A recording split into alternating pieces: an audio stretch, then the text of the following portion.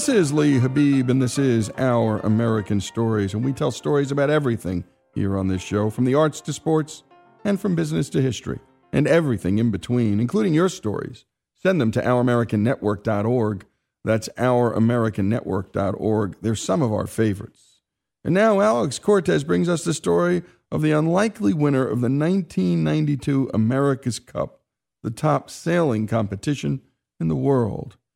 He's an entrepreneur with 1,300 employees, and his name is Bill Koch. Bill Koch is a character. Well, I've done some outrageous things, and I've been severely criticized from some of my opponents because, see, I only started sailing competitively when I was in my early 40s, and I was going into it at the age 50, and most of the guys in it are young, and they all looked at me and said, you know, this guy's a hick, and he's an idiot, a buffoon. I had a scrapbook made afterwards, and there were something like 40,000 articles written about us, of which 35,000 were negative. The 5,000 that were after we won were positive. See, I got my doctor's degree in fluid flow from MIT.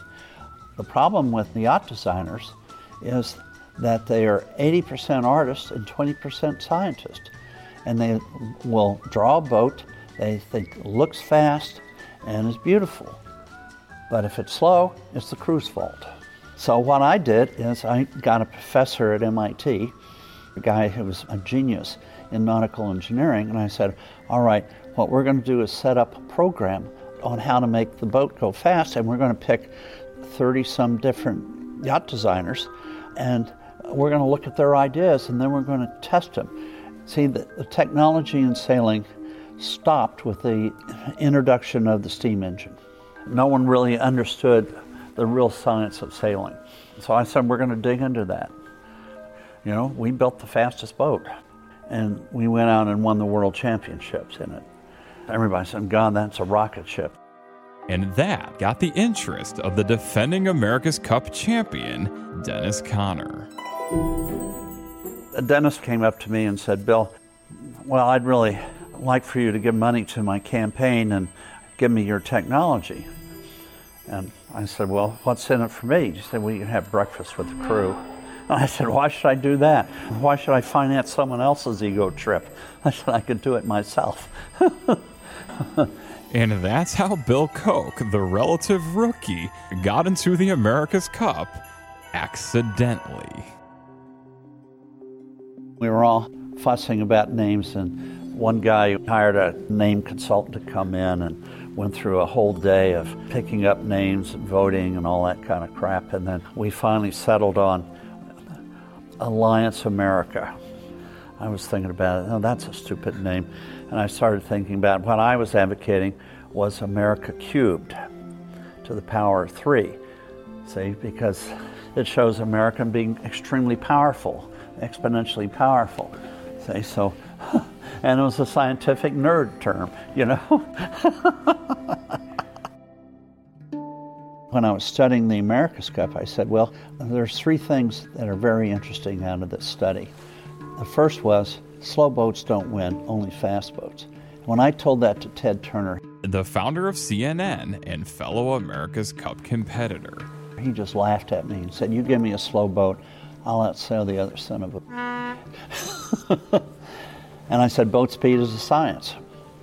Then the second thing was, the team that wins is the one that makes fewer mistakes, not the one that's the most brilliant. And I said, well, that's practice, practice, practice, practice, and putting the right guys in the right spot. And then I said, the third thing is, you got to do everything well. Have the right food for the crew, the right clothes, the right shoes so you don't slip on the deck, all that kind of stuff. And it was a very good management program. But the perception on how to win the America's Cup is you had to hire a super skipper, and then you could win. But Bill's hiring process was radically different for the skipper and the entire team. We rated everybody in the 3 categories from 0 to 10. Attitude, teamwork, and sailing ability. To get on the boat, we said, you either got to have 9s or 10s in 2 categories, and then it's teamwork and attitude. And we recruited 3 of the very best sailors in the world. They rated 10 in sailing abilities, but 1 2s in attitude and teamwork. For example, when the boat came in at night, everybody had to clean it and put it to bed, took the sails down, wash them all off, clean the boat, etc. Took about an hour, 2 hours to do it. But the superstars would walk away, go to a bar, or pontificate. If we were out sailing and one of these superstars made a mistake, they'd blame it on someone else and yell and scream and swear, destroying morale, everything else. In fact, one of the superstars tried to have a mutiny to throw me off the boat. He wanted to be a hero and be the captain or the skipper of it. When I found out about it, I said, you're retired. I said, you don't measure up. I cut the 3 stars, and then I put 2 guys on the boat who had never sailed before. What we said is that a guy who has a good attitude and a good team player, it's far easier to train him to be a good sailor than it is to take a superstar and train him to be a good team player. You can't do that because he's not open to improvements. They know everything. And so I said, you don't need superstars. The boat is the ego. The boat is the star. And if we win, we're all stars. And we've been listening to Bill Koch, an entrepreneur, philanthropist, and winner of the 1992 America's Cup, the top sailing competition in the world. We're hearing a story about leadership, too, and about some things that, well, I think we all know, but, well, it's hard to put into practice. That superstar effect of looking for that star to save the team, when so often the star can destroy the team. And Bill learned a lot of his life lessons while playing basketball at MIT with a coach who really know how to build teams and turn the team into the star. When we come back, more from Bill Koch, this remarkable story about an iconoclast and an outsider coming into this very competitive world of sailing, here on Our American Stories.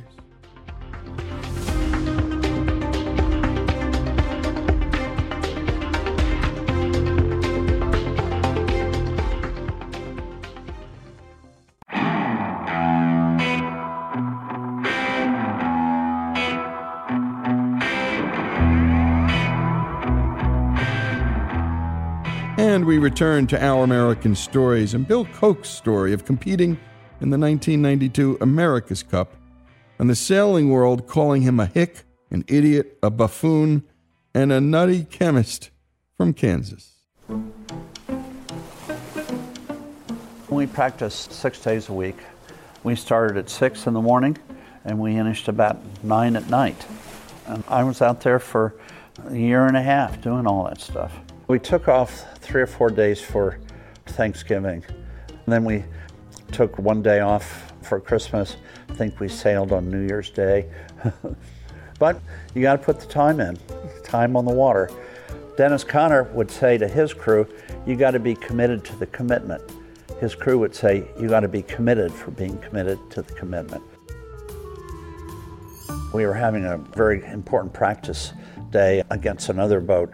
Well, one guy took the weekend off to go to a wedding.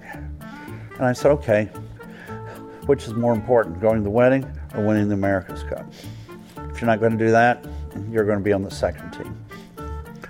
And we practiced so hard that actually race day was a fun day. We hired a real Irishman who was the best Irish sailor probably ever. He'd been in a couple of America's Cup and totally irreverent, had a great sense of humor and very smart. And he came over and he brought about 3 judges and a couple of other sailors to give us some competition. So he'd get in one boat and we'd be in the others. And then I took the guy into my office. His name is Harold Cudmore. And I said, well, Harold, tell me an assessment of my program. he said, well, I've never seen anything like that. It's extremely well organized, and you're doing so many different things all at the same time. It's overwhelming. So I said, all right, would you give me an appraisal of me? And he looked at me and he said, Bill, you're dangerously unskilled, or you're dangerously limited. And I looked at him and I said, well, you're the only person around here telling me the truth. Would you be my coach? So I hired him as a coach. And he was extremely helpful. And Bill was also blunt about a less gentlemanly factor to winning the America's Cup. The dirty tricks of the America's Cup. The human side of it. And my policy there was, we searched the law and we found that if anything is in the ocean, you could go spy on it. So everybody thought that the keel was the holy grail. Actually, it wasn't. There were some other things that were important about it, what made a boat go fast. But we would hire skin divers to go down and spy on people's other keels at their harbor. We almost got caught spying on Dennis Conner. And there was a scene where the guys were jumping in the water and trying to stab the guy. But fortunately, he was an ex-Navy SEAL, so he swam away. So we said, okay, we're not going to do that. Then we found another way to do it. There's a law that says if you put anything in the trash out in your driveway, that's public property.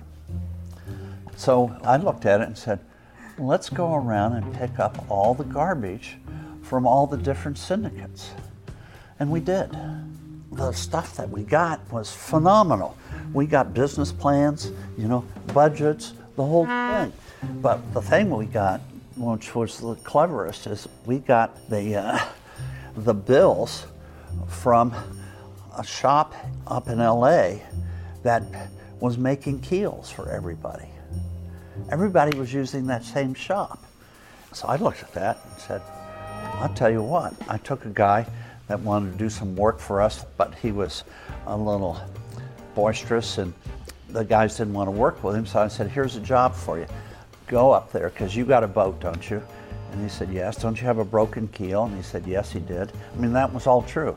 So I said, why don't you go up to this keel shop and look it over and see if they could talk about making a keel for you? And he said, fine. He did that. So he walked up there and he said, show me around your keel shop. And he did. And then they walked outside to see these keels that were, because they were pouring them in hot lead and having to put the fin into it. So he walked around. They said, oh, that's Dennis Conner's keel over there. Oh, that's the Japanese keel. Oh, that's the Italian keel. And the guy said, oh, great. Would you mind if I took pictures of these? Oh, no, go right ahead. Would you mind if I put a ruler beside it? Yeah, go ahead. So we got copies of everybody's keels. And we took it back, and they brought it back, and I said, this is very good knowledge. I'll tell you why. We've already tested all these keels, so we know how bad they are. So that gave me great confidence in the keel we had, because we'd done so much testing on it, see, and experimenting on it. And then I'll tell you another funny thing. One of the guys that was helping us was an ex-Israeli guy. He became a PI in the United States, and he would let hint out that he was in the Mossad. I don't think he was, but it helped his business. And he said, I got an idea. What we're going to do is we're going to buy a fishing boat, and we'll blacken all the windows on it, and we'll put an underwater telescope on it, like a periscope. And what we'll do is we'll put guys with fat bellies on it with fishing poles, and we'll drive out as the boats are being towed out to where the practice area was. It took an hour to tow us out. So he said, we'll take this boat alongside and we'll throw beer cans over to the guys on the crew. And then we'll film how the water's going over their keels and get a good description of the keels. Well, It turned out that everybody saw, he was always talking about how he was a Mossad guy and everything. And everybody was saying, oh my God, that's Bill Koch's spy boat. I said, oh my God, everybody knows the boat. Also, it's all fake. They said, oh no, let's try something. So we put all kinds of antennas on it, painted black or something, and we made it all geared up. And then what we did really was to make a joke about it. And one time we were driving out and we were following Dennis's boat. Had a big towboat and the boat falling behind. And the head of operations for Dennis, he was sitting on playing solitaire on a computer. And the guys looked at him through the binoculars and saw what he was doing. And they called him up and said, I wouldn't play the 3 here, I'd play it over there. They said, my God, they could read our computers. And so everybody, the word spread out that they read computers, so they were all putting tinfoil around their computers thinking we could read them. And another time, this boat was out measuring current and wind speed, and it got in the way of the Italian boat that was coming around the mark.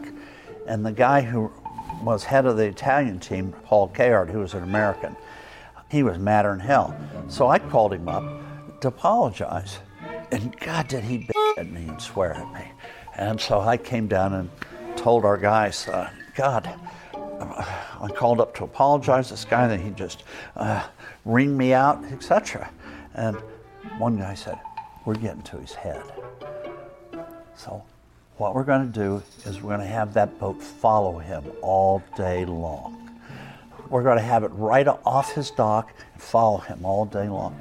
And we got to his head so bad that he told me 2 years later that he called up Raul Gardini, the guy who was funding all this, and asked for a 24-hour guard to protect him because he thought we were going to put a hit on him. And we got to his head, and actually it was pretty interesting that the New York Times said spy versus spy out there, and they had a picture of our boat, and they called it the Darth Vader boat. So our guys went out there in our Darth Vader costumes. But that was real fun.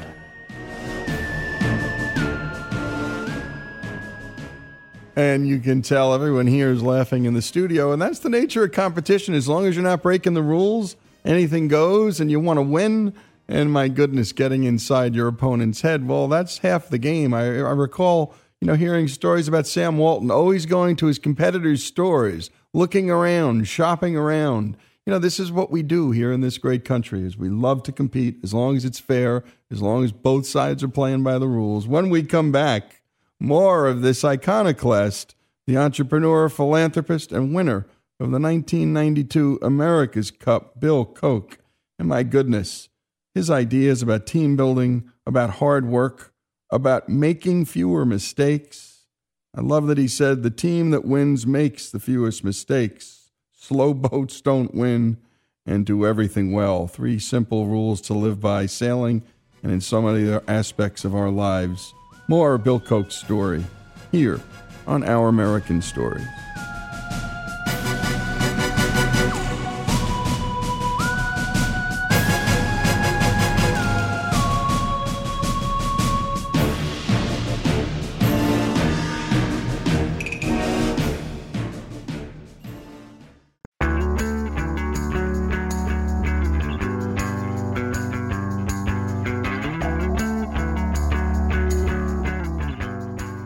And we return to Our American Stories in the final portion of Bill Koch's story. And by the way, that he picked up sailing, so many of us, the real joys of our life and the real joys of our lives are our hobbies, our passions, our special interests. And that's where our truest selves often come out. Let's continue and conclude Bill Koch's story. At one time, when there was a lot of press about how I shouldn't be on the boat, Nutty, Chemist, clown, etc., etc. I walked into the crew meeting, because we had meetings after every practice.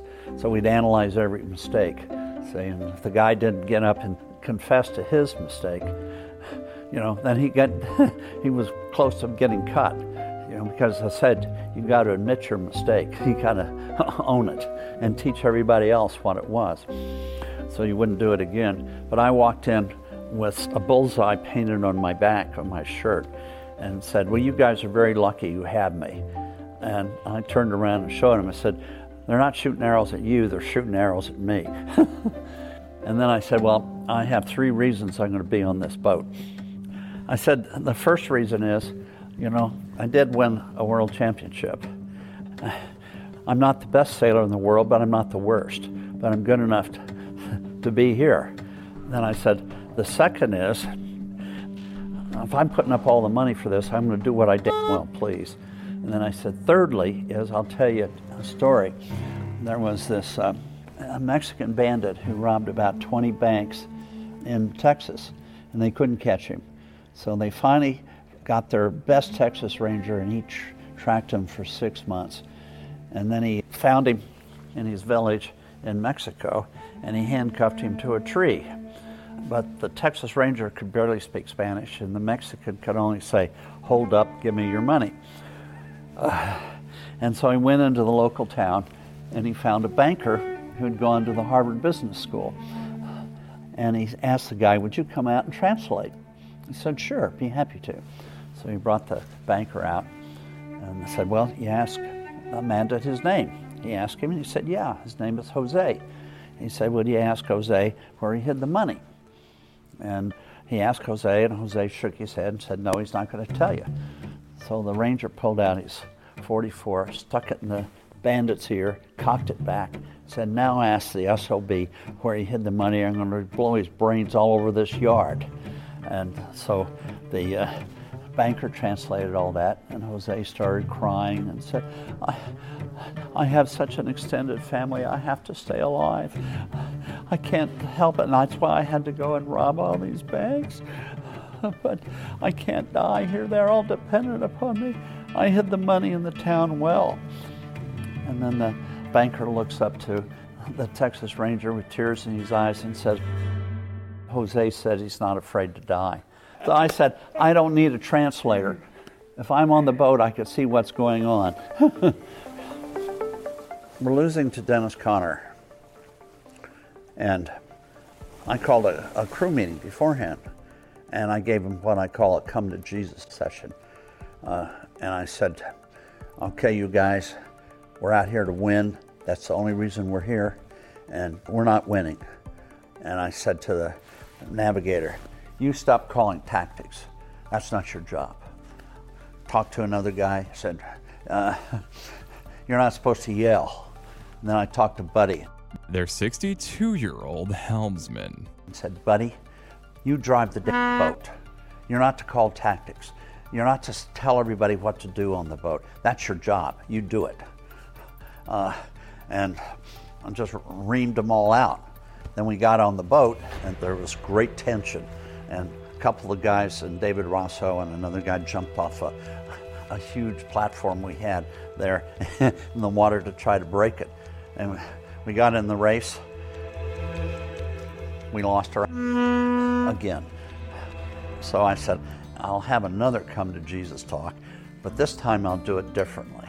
So I brought the after guard, which are captains of different parts of the boat.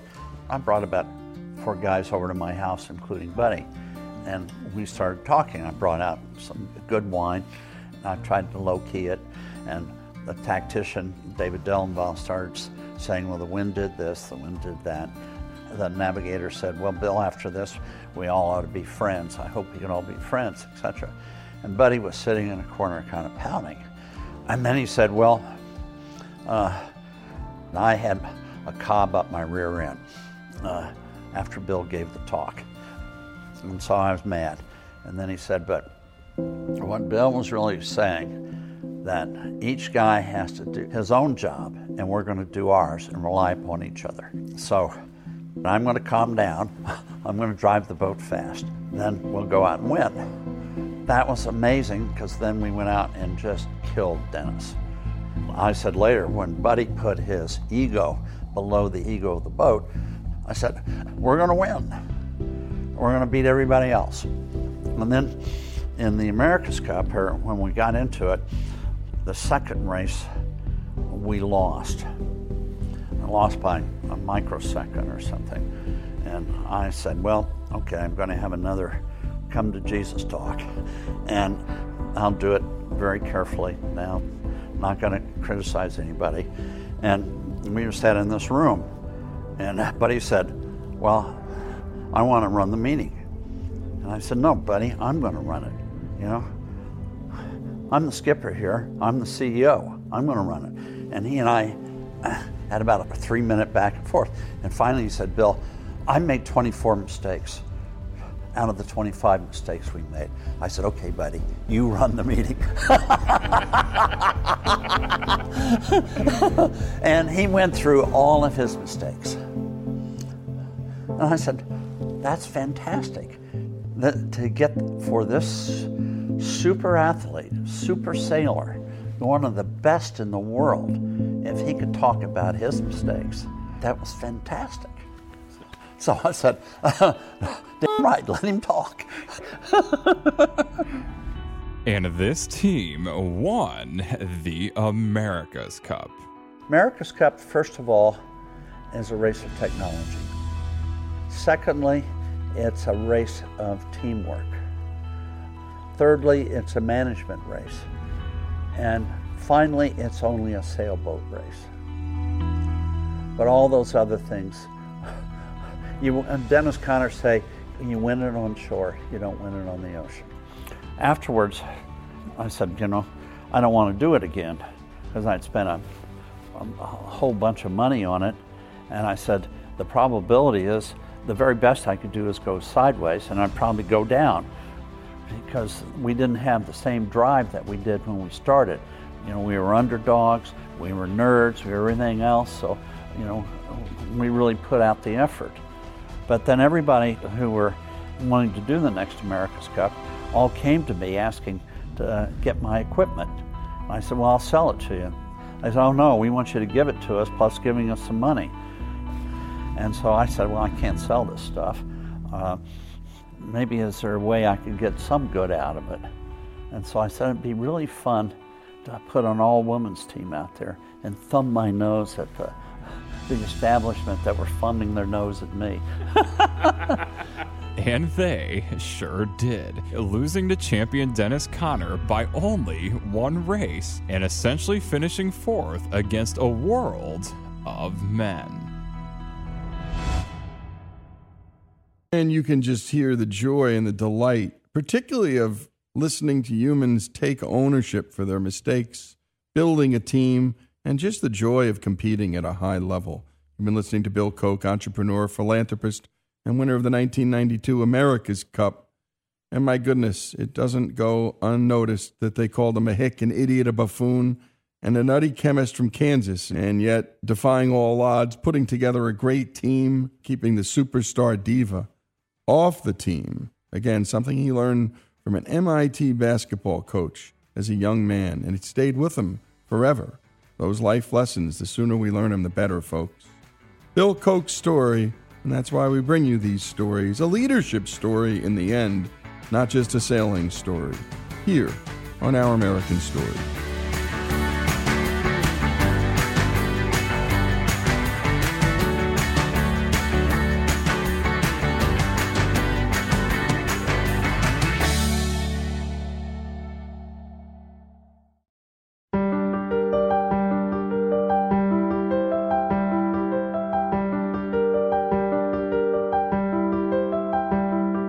This is Lee Habib, and this is Our American Stories, and we tell stories about everything here on the show, and family is a big part of it.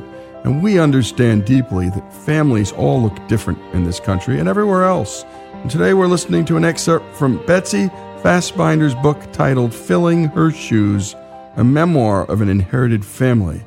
It's the story of her and her relationship with her stepson, Max. Here's Betsy. A few months before Tom and I were to be married, Max wandered into the dining room of the house we shared. I was sorting through a box of old photographs. Max tossed a bright orange Nerf ball, said nothing, and didn't look at me. His focus was completely on the ball. "Hi, bud. Nice moves." No reply. "What you doin'?" he finally asked. "Just trying to organize some of my pictures." In my months of living with Tom and Max, I'd learned to let Max come close on his own. If I crowded him or moved too quickly, he'd skitter away, his tolerance for closeness dissipating like so much water vapor. If I was patient, we'd often end up playing, laughing, and recently even snuggling on the couch with a book or a TV show. "Who's that?" he asked, peeking around my shoulder. "My mom when she was young." "What's she sitting on?" "A paper moon. They used to have them at fairs and carnivals. People liked to pose for pictures on them." "That's dumb. It doesn't even look like a real moon." "After the wedding, I suppose she'll be your Grandma Sylvia." He caught the ball and then sidled up beside me, leaning his warm body against my arm. He pressed a dirt-smudged finger on another photograph. "Who will that be to me?" "He was my grandfather, the one who died a few months ago." Max shrugged and resumed his ball tossing. "I already got a grandfather," he said, not unkindly. "Lots of kids have two grandpas. I guess my grandfather would have been your great-grandfather." Too bad he had to die. I could have used one of those." As I continued my sorting and stacking, I felt a pinch in my chest. Death is a barbed topic, but particularly with a child who lost his mother only 2 years before. I shuffled past the pictures of dead relatives. The Nerf ball stilled again, and Max propped his elbows on my table, resting his chin on the heels of his upturned palms. "What about them?" he asked, pointing to a picture of my sister and her family. He'd known them his whole life, just as he had known me, played with my niece and nephew regularly, Megan just a year older, Matt 2 years younger than Max. He'd attended birthday parties and family dinners. But I could see that he was beginning to grasp the change that we were about to undergo. "Jim and I will be your aunt and uncle. Megan and Matt will be your cousins." "Sweet," he said, looking into my face for the first time since he'd entered the room. His eyes were chocolate pools, his thick dark hair a sleek shiny coat that made me want to run my fingers over it. "I don't have any boy cousins." "And how about him?" "My brother John? Well, he'll be your uncle." I was especially happy to share my younger brother with Max. John loved kids, and being much like a giant kid himself, had a knack for being silly with them. We sorted stacks of aunts and uncles, cousins and friends. "Wow, you have a lot of people," Max sighed. "I suppose I do." He began to finger through the stacks, messing up what I'd sorted. My original task no longer mattered. As we neared the bottom of the stack, a honey-thick warmth began to fill me. Perhaps my family was to be the unexpected dowry I'd bring to this little boy who'd already lost so much. "Whoa!" he exclaimed, laughing at my third-grade picture, the one where my hair had been expanded to new dimensions by an especially humid Indiana day. At moments like those, Max was just a little boy, buoyant with energy, easy with a laugh. He played Legos and watched Teenage Mutant Ninja Turtles and tossed balls. At other times, when he was still or thought no one was looking, it seemed that the earth's pull was just a little stronger where he stood, tugging the corners of his mouth downward, making his eyes appear years older than the number of his birthdays would imply. Just as I was about to put the last of the pictures into the box, Max pressed a finger once more to a face. "And who will this be to me?" Beneath his finger I could see the edges of my own face. I was suddenly flooded with a heart swell for which I had no name. This child of the man I loved was becoming my son. We'd have family Christmas cards and school art stuck with magnets to the fridge. I'd make goodie bags at birthday parties, snap pictures at graduations. All these things I'd never allowed myself to want, thinking that perhaps my own history had left me too wounded to allow myself children of my own. I was becoming a mother, but without the benefit of a growing belly or a baby shower to prepare me.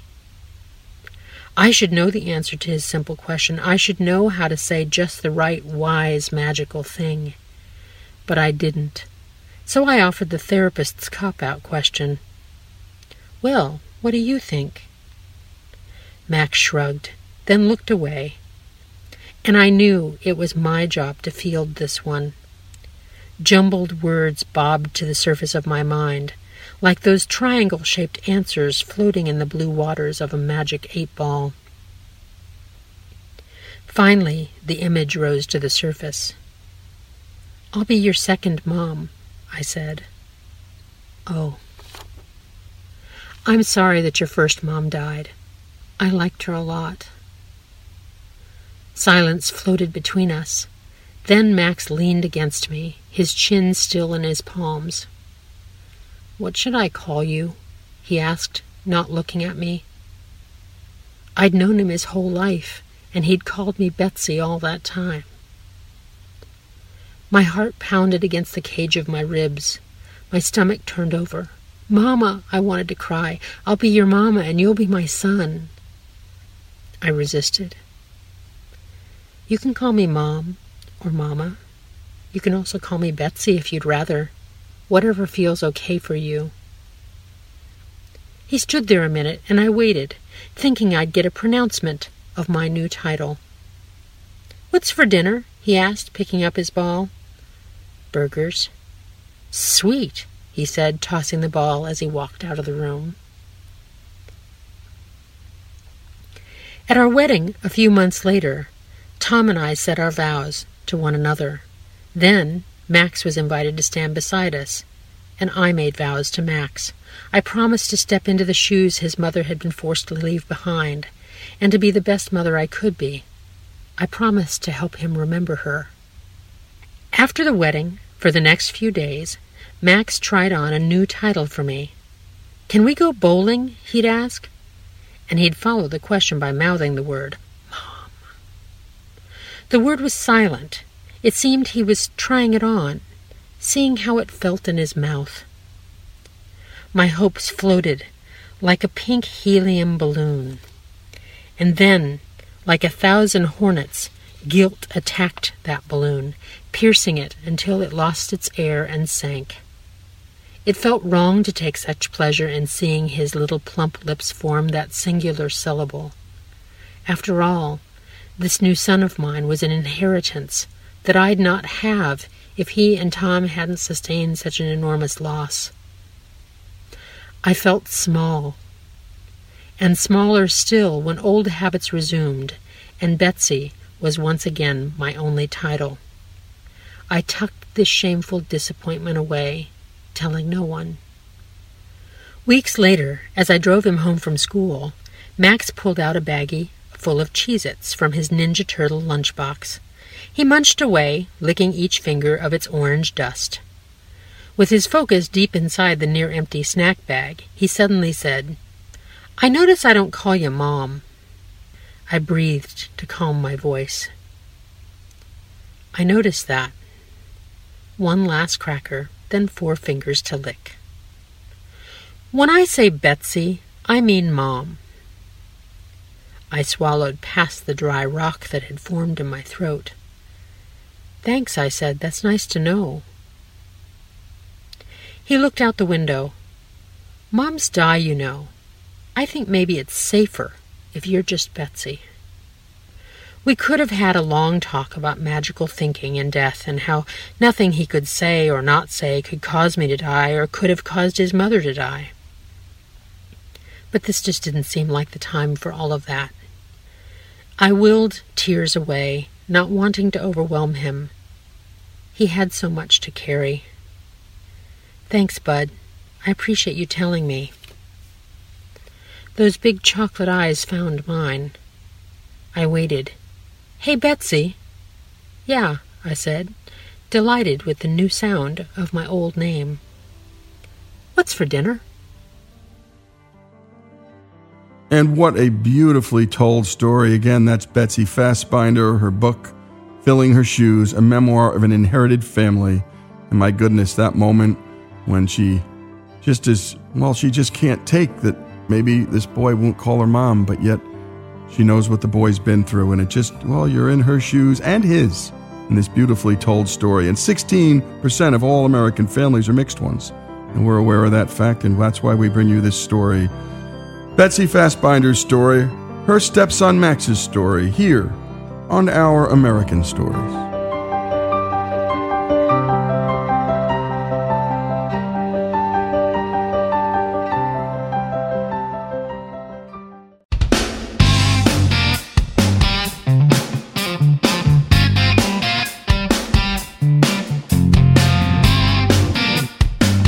This is Lee Habib, and this is Our American Stories, and we tell stories about everything here on this show, from the arts to sports, and from business to history, and everything in between, including your story.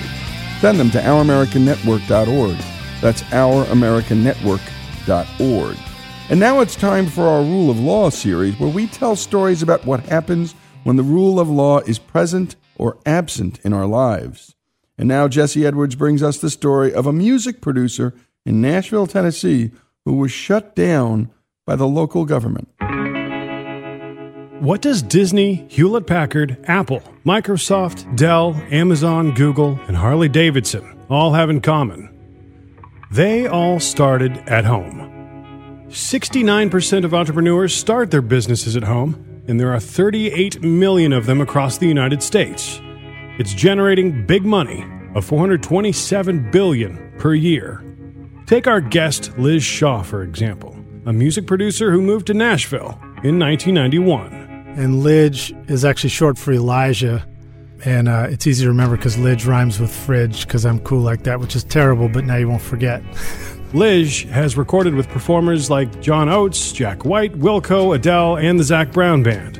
He calls his Grammy Award-winning studio the Toy Box Studio. And it all started when his uncle showed him a few chords on the guitar. You know, for me, music was something that was definitely part of my family growing up. It wasn't like I really came from a big musical family necessarily. You know, my mom and my dad, my mom was an artist, a painter, and my dad was a international banker and really loved history.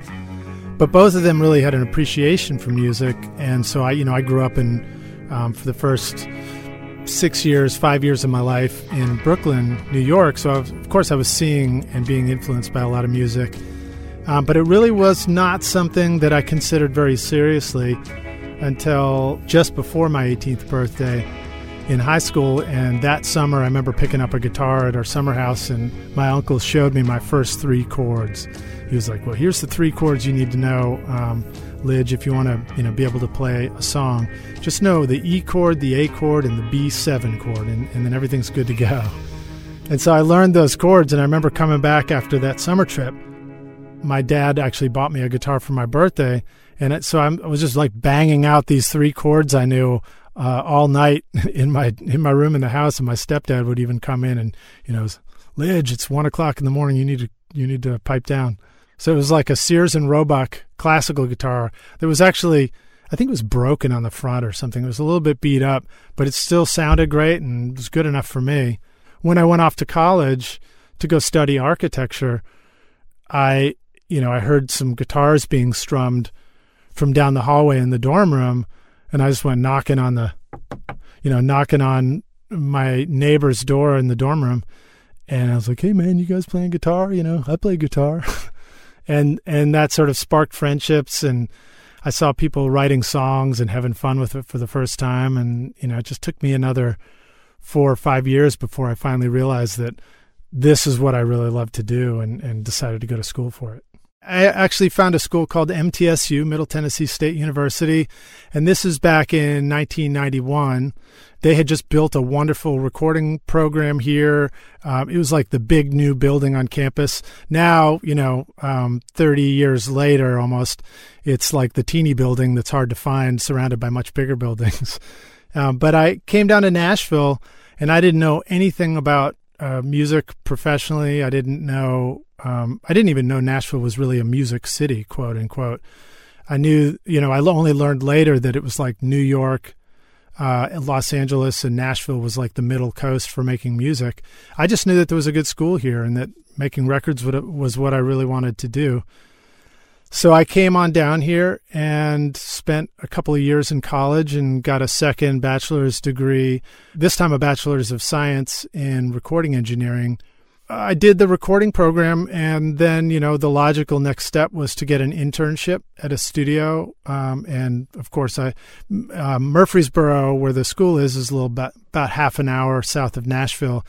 So I got an internship in a studio up here in Nashville and started coming up and, seeing what it looked like to be in a professional studio. It was a beautiful place called Woodland Studios, which is still here in East Nashville and is now owned by Gillian Welch and Dave Rollins, and they do some wonderful music.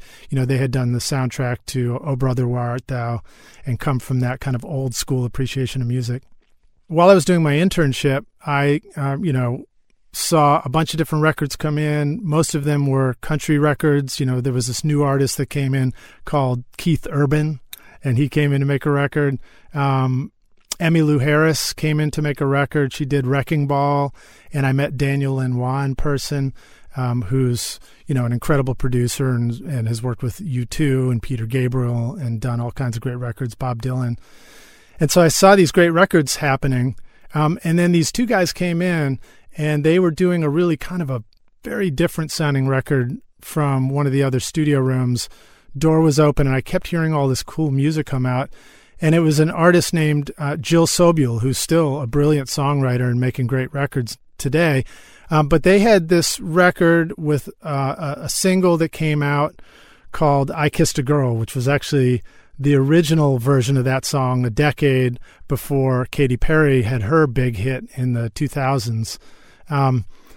And I just remember I met these guys that were producing the album, and they would come out to the lounge and have coffee, and I'd get a chance to meet them. And they seemed real cool. And I finished my internship, and then I was sort of like, didn't know what I was going to do next. I ended up going by the record store one day, and I see the finished album, Jill Sobule, on the shelves, and I listened to it, and I was like, oh my God, this record's brilliant. So I found out what the studio was, and I actually called them up, just getting the number out of the Yellow Pages, and the producers answered the phone and invited me to come get my first job making records over there. And this is a place called Alex the Great across town in Berry Hill. From a passion of music to figuring out how to do that for a living.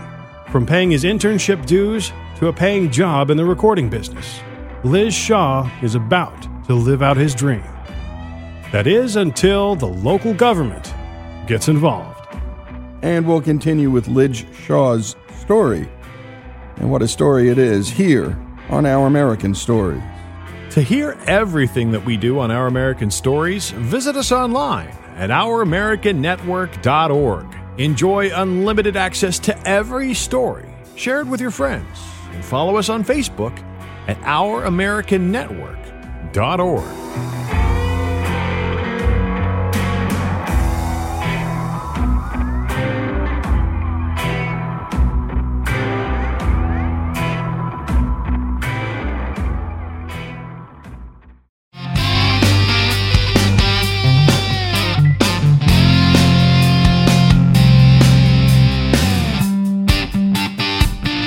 And we continue here on Our American Stories with the story of Liz Shaw, a record producer who, as you're about to hear, was shut down by his local government.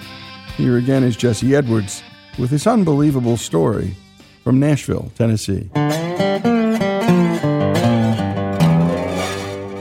When we left off, Liz had gone from a dreamer to a doer. After realizing his dream of being a music producer was in reach, he went back to school, went through an internship, and landed a paying gig in the industry. All at a time when analog was out and digital was in.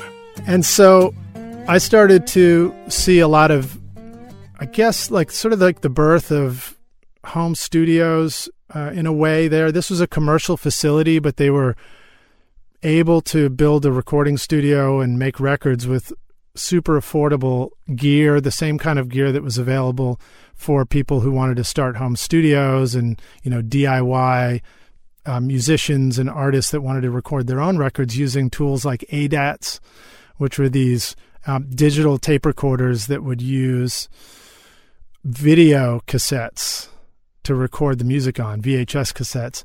And so it made it really affordable to start making records. And it's before computers were introduced. And so they built a studio with this, and then they had, an affordable mixer called a Mackie mixer.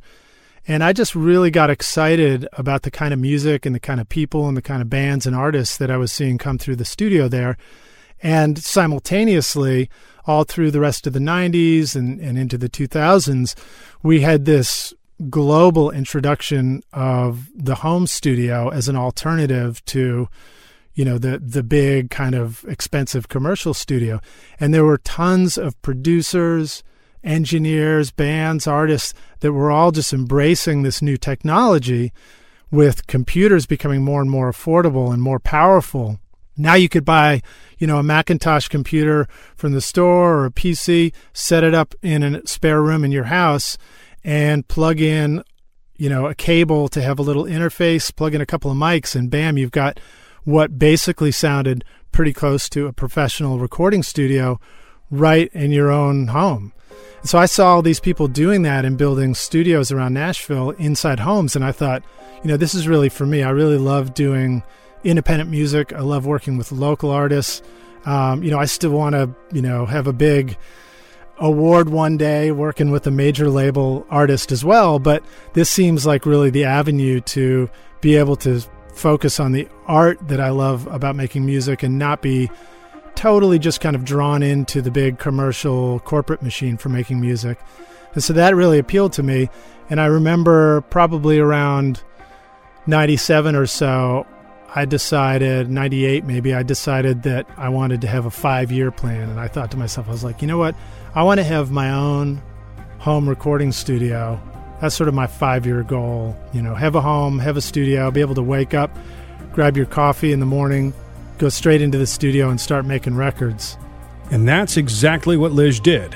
He bought a house in Nashville where he could build a professional, soundproof studio. It had a well-sealed basement. In fact, that was one of the first things I did, is I called up a buddy of mine, Ken Coomer, who played drums with Wilco at the time, and he came over and did me a huge favor. And I just said, dude, will you do me a favor? I want to buy this house, and I want to make sure that I can record in it, but I want to make sure I don't bother the neighbors. Will you just beat the crap out of your snare drum down in the basement, and I'm going to go walk around the house and see if I can hear it? And so he did that for me. Thank you, Ken. And I walked around and it was like, wow, this is perfect. Liz Shaw invested thousands of dollars to build his award-winning studio.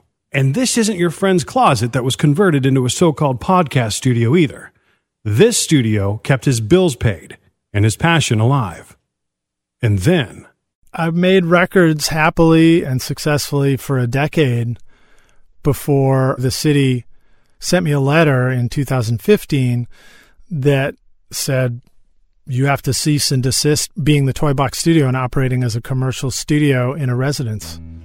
A man's livelihood shut down over a code violation. If you're zoned residential, you can get permission to work from home or have, a home occupancy permit, but you're not allowed to have a customer or a client come over to your house. And that applies to everybody who's doing anything in Nashville. If you're a nice little old lady in the neighborhood and you want to teach piano to the other kids in the neighborhood, that's not legal according to the Nashville Codes Ordinance. But the nightmare was just beginning. For simply operating a successful home business in Nashville, Tennessee, Liz Shaw was now facing home inspections, warrants, and even censorship. So I got the cease and desist letter, and then it said I had, 30 days to be in compliance. And so it was that 30 days of not sleeping, talking to people, figuring out what to do, having an interview in the local newspaper. And then I got a call a month later from the city codes inspector, and she said, okay, are you ready to schedule an inspection? And I said, what do you mean schedule an inspection? I got your letter. I'm trying to be in compliance, help help clarify what that means and help me understand so that I can be in compliance? Because this is my home. This is where I live. I have a home studio. That's what I do. And she said, well, we need to come do a walkthrough inspection and confirm that you've removed all recording equipment from the premises. And I was just like, whoa, slow down. This is my home. This is where I live. I can't do that. I can't just move all. I mean, what am I going to do? This is my home. And so she said, well, let me check. I'll check with the supervisor. And she called back a little bit later. And this is the actual audio of the chilling voicemail that the county official left. Hi, this is with the Coast Department. I just checked with our zoning administrator, and he did say you don't have to remove your equipment. But if there are any further complaints about the use of this property as a recording studio for anyone other than you, and that does include your podcast, then we will go straight to a warrant and obtain a court order. Thank you. Goodbye. I don't want somebody knocking on my door and throwing me in handcuffs in front of my daughter just because I'm trying to make records. So what do you do in a situation like that? Thousands of dollars, a decade of work, regular income, realized dreams, gone. How do you react? First thing you do is freak out. I remember just being in a state of shock. I don't think I slept for a week. I didn't even know if I wanted to tell anybody yet because I was thinking, it's a devastating thing to be told to stop working when the work you do is the very thing that feeds you and feeds your family and pays your bills and keeps a roof over your head. But I knew I needed to be able to have supportive friends and family. So, I finally started talking to a couple of friends about it. So I did an interview in the Tennessean newspaper, which I believe got front page right around Thanksgiving that year. And that just seemed to generate quite a lot of interest, and quite a lot of passionate defense of this whole issue. Keith Diggs from the Institute of Justice reached out to me, and we had a phone call and began talking about the issue.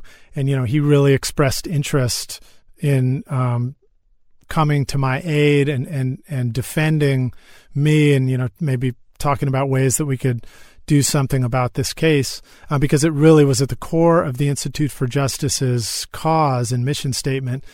And it was shortly after that, too, that Braden Busek reached out to me from the Beacon Center here in Nashville. And same thing, that was also at the core of their mission statement, is to find people and help defend property rights, economic liberties, and, constitutional liberties for people right here in Tennessee. I couldn't even afford to do anything about this. It seemed astronomical to try and defend myself and hire a lawyer for something that just seemed so hard to figure out in the first place. After talking to the Institute for Justice and then talking to the Beacon Center, I thought, well, if you guys are really good at what you do and you're really good at what you do and we all want the same end result, why don't we just all work together? So that sort of sparked an idea for us to just meet simultaneously, which we did, and everybody seemed to be on the same page, and it was pretty incredible. I mean, I feel very fortunate that such a bad thing could happen to me, but in the end, such a good thing could happen that all of a sudden I end up with this, incredible legal team coming to my aid to try and help out on this issue, and I like to refer to them now as the League of Justice. Thanks to the Institute for Justice and the Beacon Center, Liz Shaw stands a fighting chance of getting his livelihood back. But he still has a long way to go in the courts. And when we continue, we'll hear more of Liz Shaw's story. But he's got the Institute for Justice on his side, a band of legal litigators that, my goodness, defend property rights and property interests all over this country. Ordinary folks facing, well, let's just say extraordinary measures by their local, state, and national governments. When we continue, more of Liz Shaw's story here on Our American Story.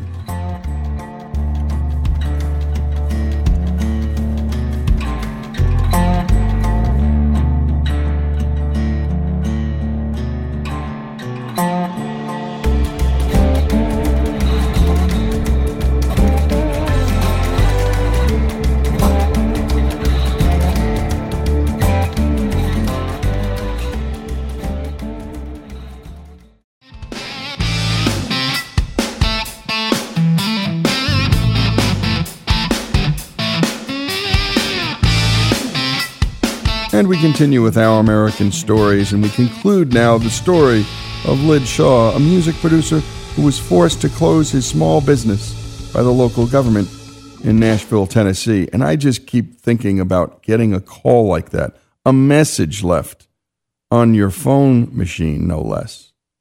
It's just so cold. Here again is Jesse Edwards.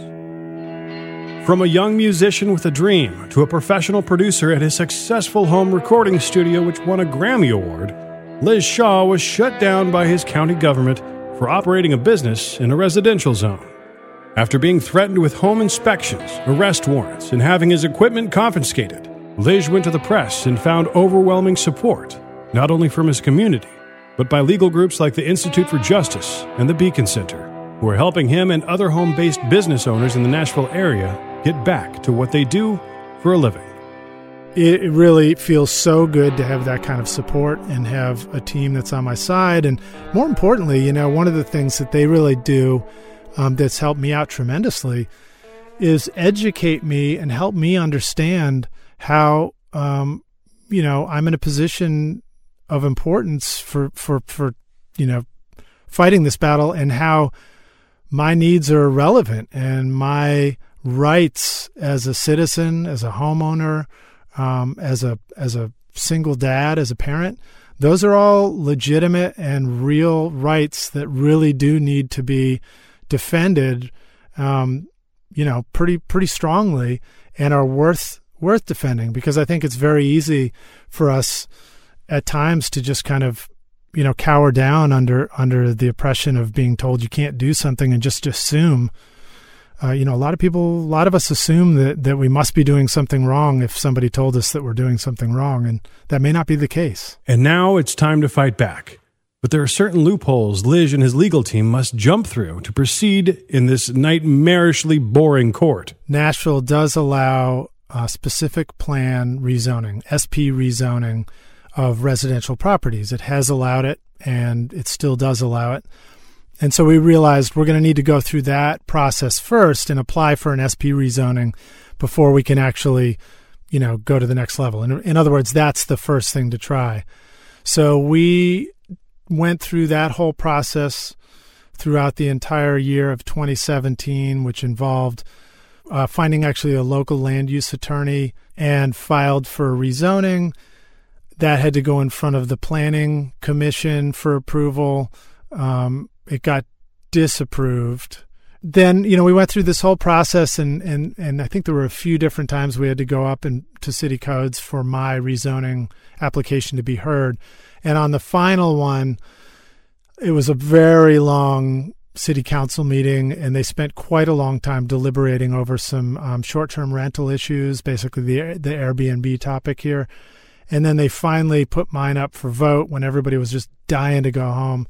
And it voted so fast, and there were 14 yeses from city council members, and they had really talked about this stuff quite at length, and everybody seemed to agree that at the core of what I was trying to do, it was okay and should be allowed, but they just couldn't quite agree on how the city should, what the process was for allowing it. And so then 20 city council members voted no. Therefore, it didn't pass. It needs, I think, a 2/3 majority for an SP rezoning. Hitting that brick wall of bureaucracy, Liz, the Institute for Justice, and the Beacon Center filed a lawsuit against the city of Nashville with a co-plaintiff. My co-plaintiff is Pat Rayner, who is a retired hairstylist. She's been doing hair for clients for her whole life and their lives, and she just wants to be able to continue to support herself in her retirement because she can't stop working. She's already 69 years old, and she just wanted to be able to continue to cut hair for those clients out of her home, and she also got shut down by the city. So we teamed up with the law firms and filed a lawsuit against the city of Nashville defending our constitutional right to be able to continue working from our home and support ourselves and support our family and pay our bills and, make an honest living. We're basing our entire lawsuit on defending our constitutional right under the Tennessee Constitution to be able to make an honest living from our homes, and that Specifically, there's a discrimination going on by the city of Nashville, by Davidson County, by Metro, in saying, we're going to allow some people to have home businesses and see clients, like home daycares, neighborhood daycares. We already allow short-term rentals. People can put up Airbnbs. In fact, on a limited scale now, people are able to put up Airbnbs and have short-term rental property, even if they don't live there as a landlord.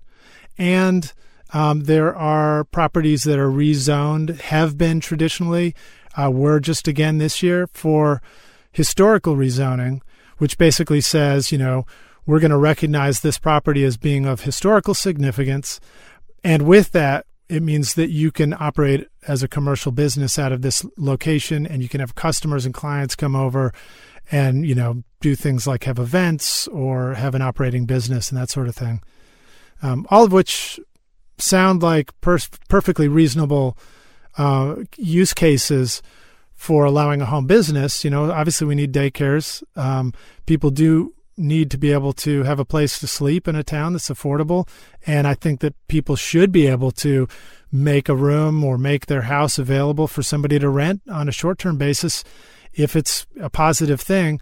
And of course we want to upkeep historical locations and properties all across the city, because that's how you keep the heart and the spirit of the city. But at the same time, it's an infringement and a discrimination against us. It's an infringement of our constitutional right to be able to also do that. Everybody who wants to be able to support themselves from their home, particularly home studios, because there's lots all over Nashville, hairstylists like Pat's, like her home, that should be allowed as well. And it's not fair if the city says, hey, you can't do it. Everybody else can, but you can't do it. Liz Shaw is continuing his fight in the courts as we speak, and we will follow up once a judge has reached a conclusion as to whether or not he can be allowed to conduct business in the privacy of his own home. Despite all the drama, he hasn't lost his love for Nashville.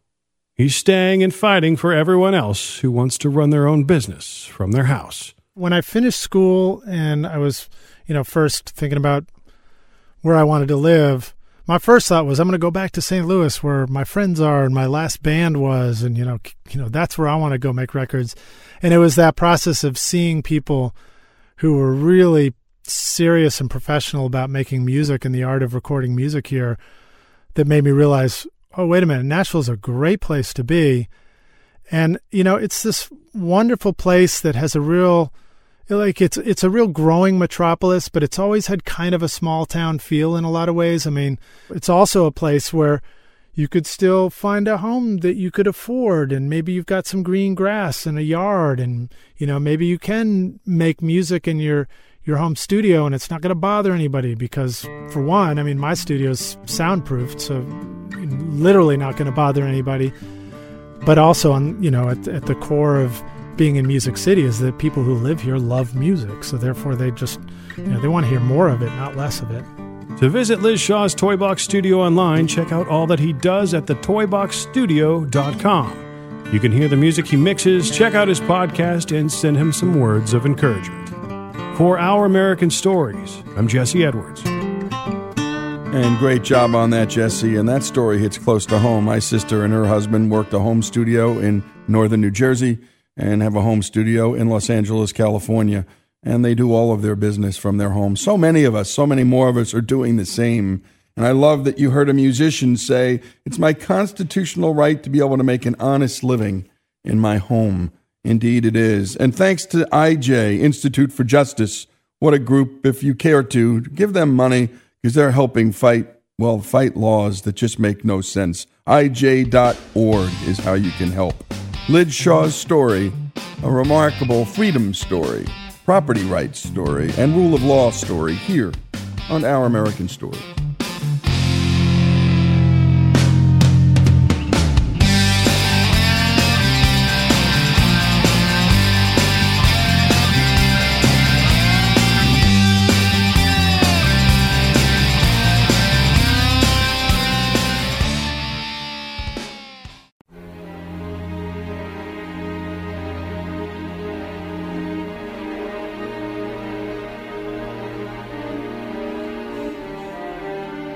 And we continue here with Our American Stories, and we love telling stories from the great American literature canon, and today we're bringing you another. You've probably read Walt Whitman, or at least you were supposed to in your high school English class.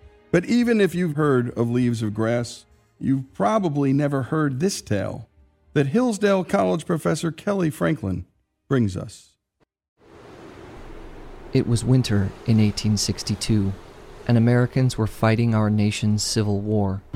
In mid-December, the Union suffered a disaster at the Battle of Fredericksburg, Virginia. The entrenched Confederates cut down wave after wave of Union soldiers, leaving the Northern Army with 13,000 casualties, more than double those of the Southern defenders. From the Union standpoint, things looked pretty bleak for the formerly United States of America.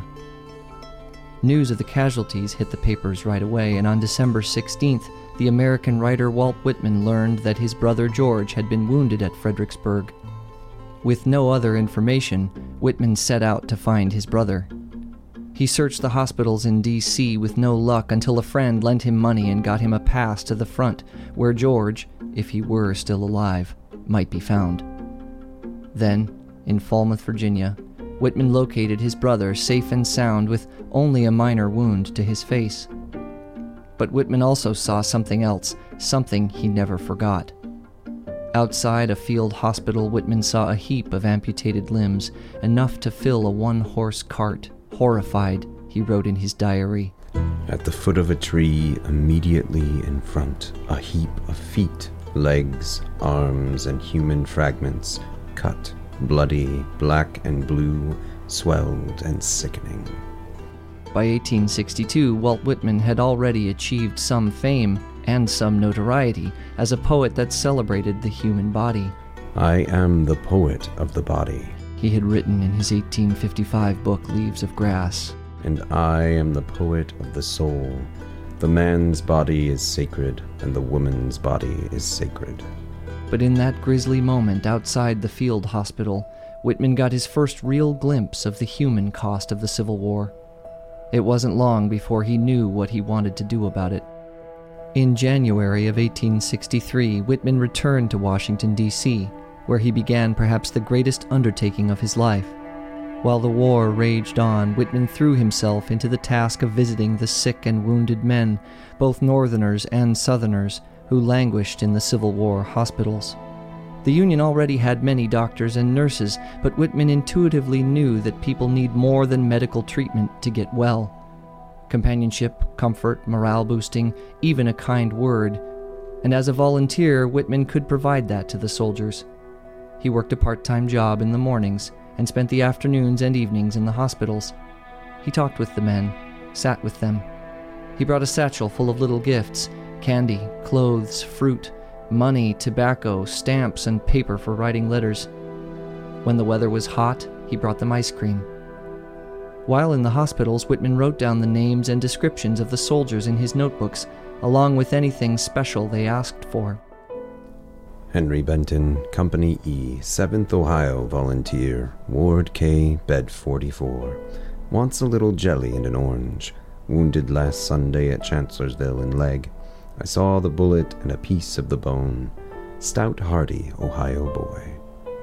Henry Eberly, Bed 8, Ward K, Company H, 28th Pennsylvania Volunteers. Wants a German prayer book. Wounded in the left shoulder pretty bad."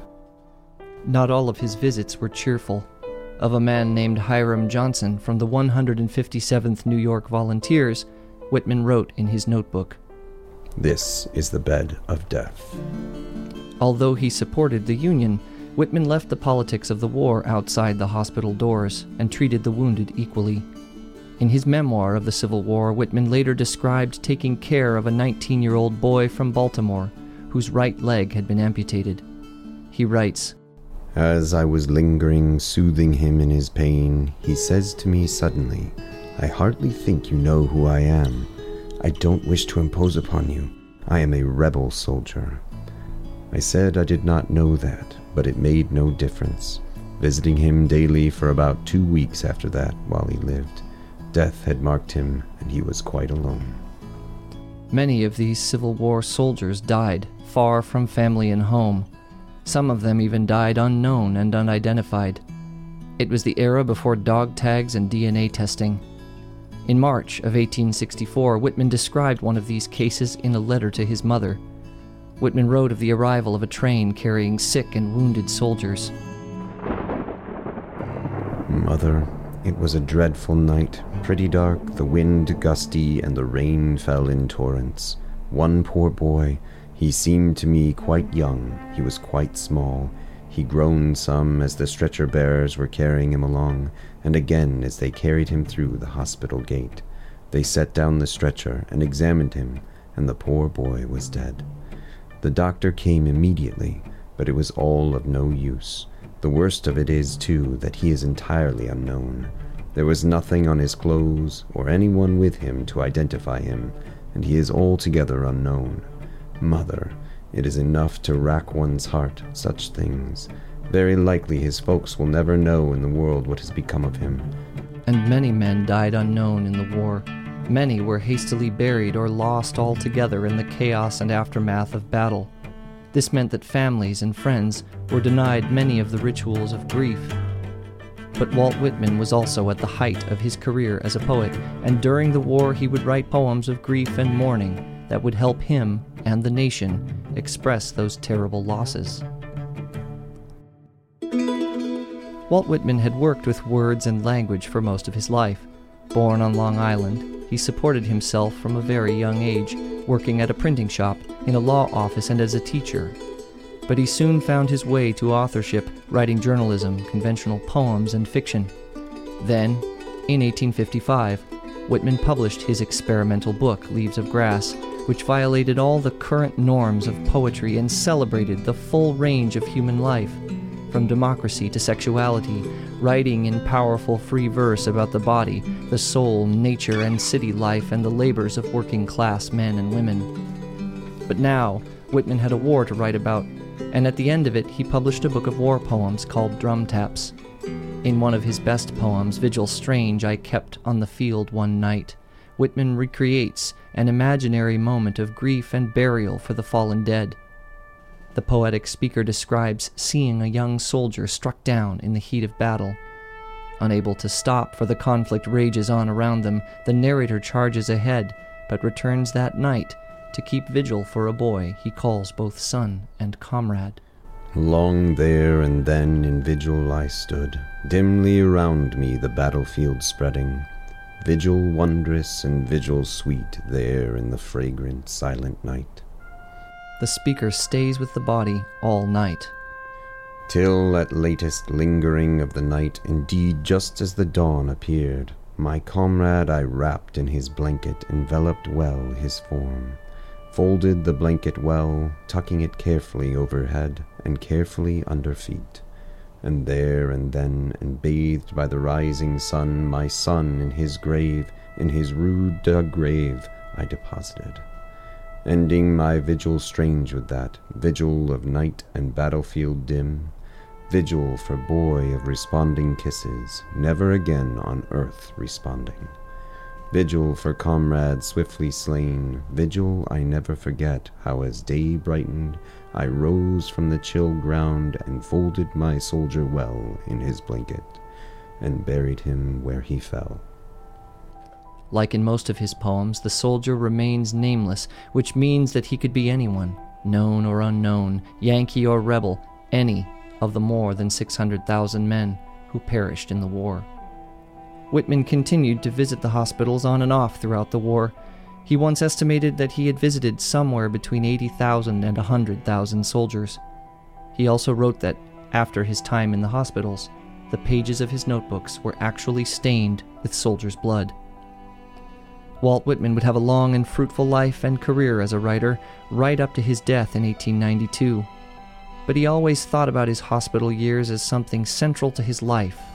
Those 3 years I consider the greatest privilege and satisfaction, and of course the most profound lesson of my life. Those years of hospital visits represent a tremendous act of service to his fellow Americans during a time of war. While we tend to remember him as one of America's great poets, Walt Whitman's sacrificial charity during the Civil War may be his greatest legacy. But we can also be thankful he was a writer, although he once claimed that the real war will never get in the books. Walt Whitman's diaries, letters, poems, and memoirs constitute a powerful eyewitness account, a moving record of one man's mind and heart during this bloody chapter in the story of American history.